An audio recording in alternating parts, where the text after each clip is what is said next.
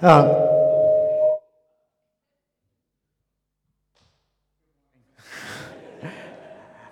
please keep that passage open. Luke chapter 1, page 1025. Good Anglicans know that that's called the Magnificat, don't they? Yes, good. Let's pray. Father, as we come to look at this song of Mary, the mother of Jesus, we ask that you will help us. Your Holy Spirit inspired this to be recorded for us. So this is your message to us through Mary. And Father, we ask now that you will help us to see what that means for us and to respond to it. And we pray this in Jesus' name. Amen. The coming of Jesus, the birth of Jesus in the manger in Bethlehem, is the breaking in of God's kingdom. That's the kind of language that we use all the time in Christian circles. The coming of Jesus is the coming of the King who brings in the kingdom that then unfolds through the ministry of Jesus, that is, in his life, in his teaching, in his miracles, ultimately in his death and resurrection, and will come to its final conclusion when he returns. So Christmas is a reminder that in the birth of Jesus, God's kingdom breaks in. You all know that. Question is, what does that mean when we talk about the breaking in of God's kingdom? In our calendars, traditionally in the West, we've had BC, before Christmas, before Christ, and AD, which is the year of our Lord. We live in the era of the kingdom of Jesus. What's the difference between BC and AD? What's the difference? Well, we have iPhones, don't we? We have those amazing sound systems where you can play from different speakers, and there are no wires. Isn't that extraordinary? We have Spotify. A friend of mine back in the UK recently bought a Tesla. He has more money than I can even imagine. Tesla is the top-of-the-range electric car. I don't know whether you've seen it. It is extraordinary. And I saw a video of a Tesla being driven down a motorway and then off through some side streets. And it was overtaking cars. It was moving out from parked cars. It was accelerating. It was coming up to junctions and stopping. And nobody was controlling it. The driver was hands off. Isn't that extraordinary?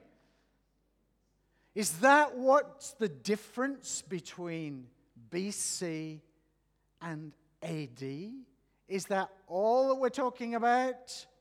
What do we mean when we say that in the stable, in the manger in Bethlehem, that baby Jesus brought in the kingdom? It's a really important question. Here's how I think we tend to answer it. The coming of the kingdom means that it's possible for anybody now to have a personal relationship with God through Jesus Christ. Doesn't matter who you are, doesn't matter what gender you are, it doesn't matter what nationality you come from, it doesn't matter about your intellect, it doesn't matter how religious you've been in the past.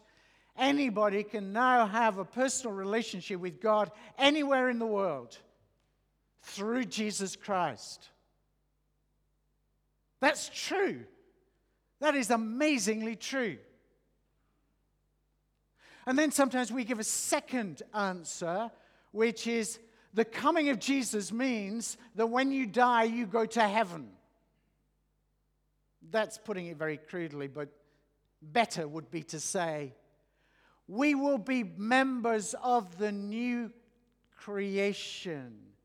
That death is not the end. We will experience resurrection to life in the new creation. So there's hope for this life. We have a relationship with God through Jesus Christ.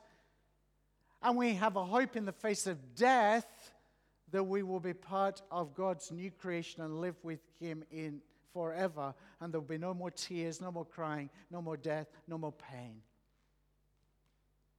Both of those things are true. Gloriously true. But if that's all you think the kingdom is, then I want to try to expand your horizons this morning. Because the coming of the kingdom doesn't just make a difference for individuals and their relationship with God. It doesn't just affect our eternal destiny and give us hope in the face of death. The coming of the kingdom changes everything. Everything. There is now a new power at work in the world in a new kind of way with the coming of the kingdom of Jesus. And that changes everything. Absolutely everything. And that change begins in the manger in Bethlehem, and it continues, and one day it will come to completion. And so AD means we live in a completely different world from BC. Let's have a look at this. And we're going to look at it in three areas. I want to look at the change that Jesus brings with the coming of the kingdom in terms of people, human beings, that is. I want to look at the change that he brings in terms of power, how the world works. And thirdly, I want to look at how it brings about change. Let's have a look at people. The coming of the kingdom means a new era for people, and not least for women. Not least for women. In fact, if I read the Bible correctly, one of the most striking changes that the gospel brings is precisely in relation to women. This story is a story about a young woman, Mary. But we need to begin back in Genesis 2, right at the beginning, where the man is placed in a garden, and you remember it's like paradise, but God says it's not good for the man to be alone. Which, as I keep saying, doesn't mean he is lonely. God creates the woman for him not as an answer to loneliness. Women are not a psychological prop for men, okay? If you got that. It's not good for the man to be alone because the purposes that God has entrusted to human beings, which is to bring about God's purposes for his creation, cannot be completed without the woman. The woman is essential if together, men and women, if human beings are to bring about God's purposes. Now, if you read through the Old Testament, you get glimpses of how women are really important. But they're only glimpses. And so you read of Moses' sister, Miriam, and how she's highlighted. You hear about people like Deborah, of Hannah, of Ruth, and so on. But here with Mary, the mother of Jesus, it all reaches a climax. Mary, in many ways, could be described as the fulfillment of all that woman should be. She is the new Eve. She is woman restored, or at least the beginnings of a restoration as to what women should be. The kingdom, the coming of Jesus, changes things for women. Have a look at this. Changes things in that Mary exemplifies as the true woman the relationship with God that people should have with God. Do you notice how that's described? Mary said, verse 46, "My soul glorifies the Lord, my spirit rejoices in God, my Savior." She understands that God is God and she isn't. But the God is great. She praises him, but she recognizes that she needs him. He is her Savior.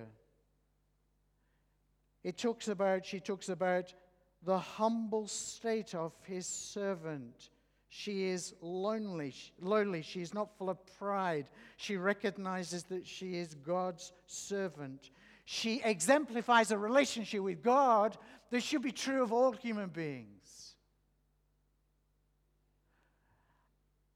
And in a sense, she embodies all that Israel as God's servant should have been. Isn't that extraordinary? At this climax, it comes to a woman, not a man, but a woman, to exemplify all that Israel should have been. Because Israel is called God's servant. It is through Israel that those promises, as we'll see in a moment, of God rescuing the world, of saving it, of bringing it to completion through human beings, it will come through Israel. And here is the product of Israel. You could say that all of Israel's history is working towards this event and this one person, a woman, Mary. Her relationship with God exemplifies all that a person's relationship with God should be. Secondly, her role in God's purposes. She is the means by which God in Christ enters the world and rescues it and brings its purposes to completion. It's through a woman that God changes the world. You remember Genesis 2? It's not good for the man to be alone. He needs the woman. And here she is, the woman. Galatians chapter 4, verse 4. God sent his son, born of a woman. Here we see woman being raised to the level that God had in mind for women. Without her, God's purposes would not come to pass. And so she says, doesn't she? All generations will call me blessed. Verse 48. For the mighty one has done great things for me. Holy is his name. No other human being is favored in quite the way this woman is. The coming of the kingdom changes everything for women. She exemplifies the relationship with God that Israel always should have had but never did. And human beings should have. She is essential for bringing about God's purposes. And thirdly, she looks forward from the manger to the future that unfolds in the kingdom. See, what is it about the relationship between men and women in the kingdom? Well, Paul puts it like this in Galatians chapter 3. He says, there's no male or female, which is not to say that gender distinctions don't matter. He is saying that in the kingdom of Jesus, there is equality between men and women. No male or female. And in a sense, Mary is looking forward to that age that's breaking in the coming of Jesus.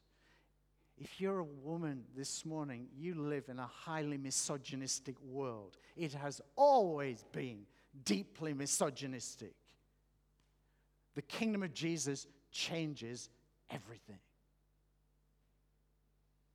The position of women in the kingdom of Jesus is radically different.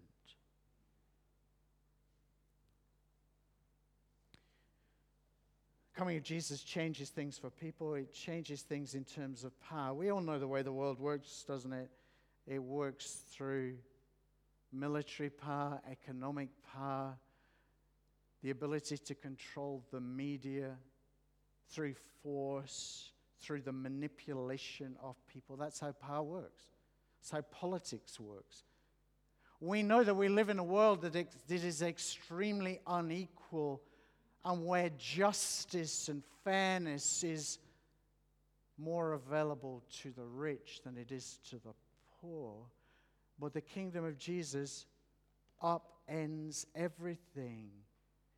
In this kingdom, power is not exercised in that kind of way. Virtue trumps wealth and influence and status. God's concern, his heart, is for those who are vulnerable, not those who trust in their power, whether it's money, whether it's economic, whether it's political, or whether it's military. Look at what Mary says. Verse 50, his mercy extends to those who fear him. That is, for those who reverence God, who understand who he is. He's performed mighty deeds with his arm. He has scattered those who are proud in their inmost thoughts. He has brought down rulers from their thrones, but has lifted up the humble. He has filled the hungry with good things, but the rich he has sent empty away. The kingdom upends everything in terms of power, which is a huge encouragement to those who are vulnerable and weak, and a huge warning to those who put their trust in the power of this world. The kingdom upends everything. Changes things for people, changes things in terms of power, and here's the last thing.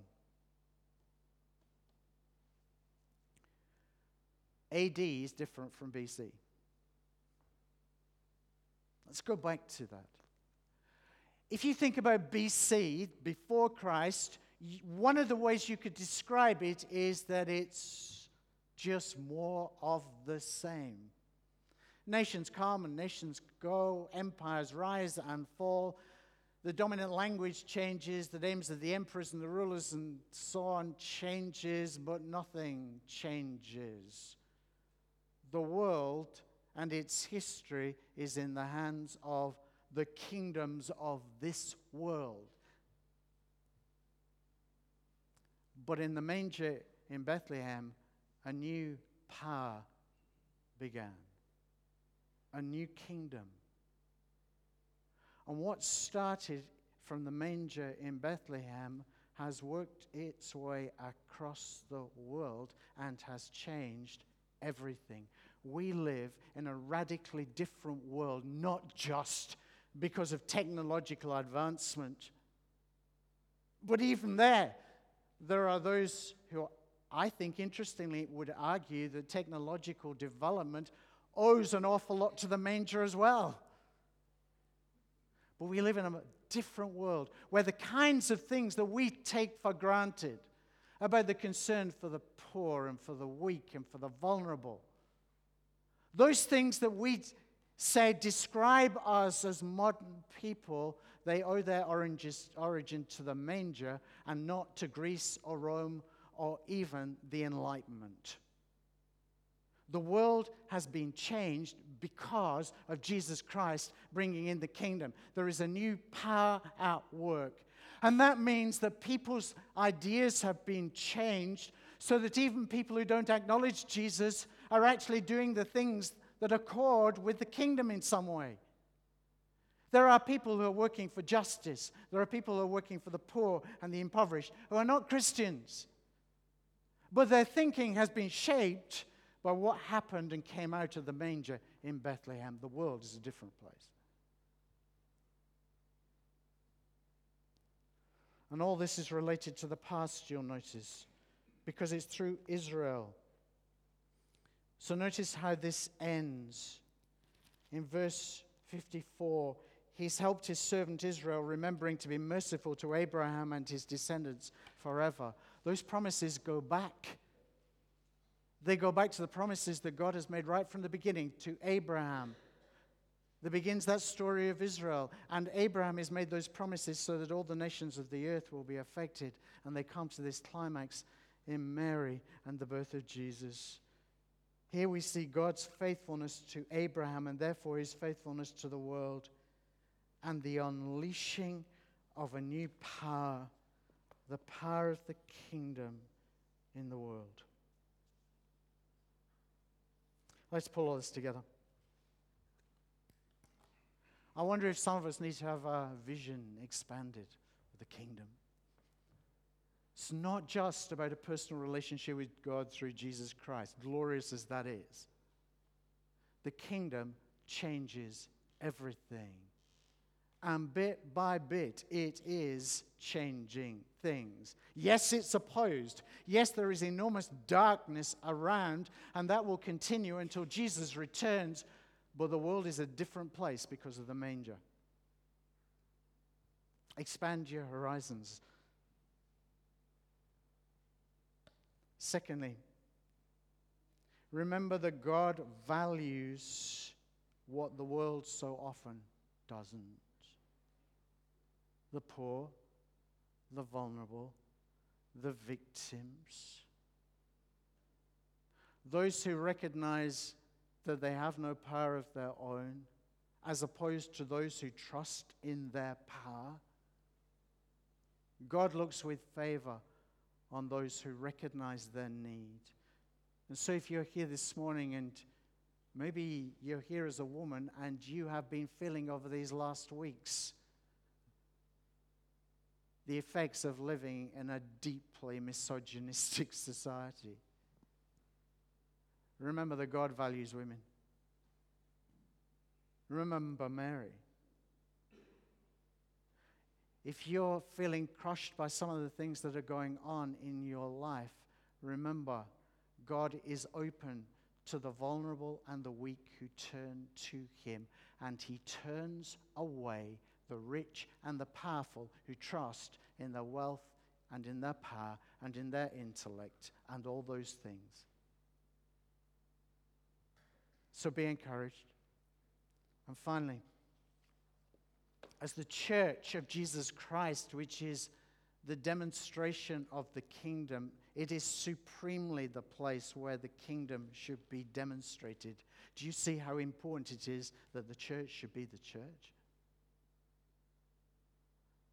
Church is the shop window of the kingdom. The things that Jesus brought in from the manger in Bethlehem onwards ought to be most clearly demonstrated amongst those who claim to be his followers. We need to be the church, individually and corporately. Let's pray. Father, we thank you for your word to us, and we ask, Father, please help us. Help us to rejoice in the amazing things that began in Bethlehem. To rejoice that we live AD and not BC. To be aware of where your kingdom is at work in all kinds of ways. Above all, Father, please help us to be those who live out the kingdom, demonstrate the kingdom, speak the kingdom.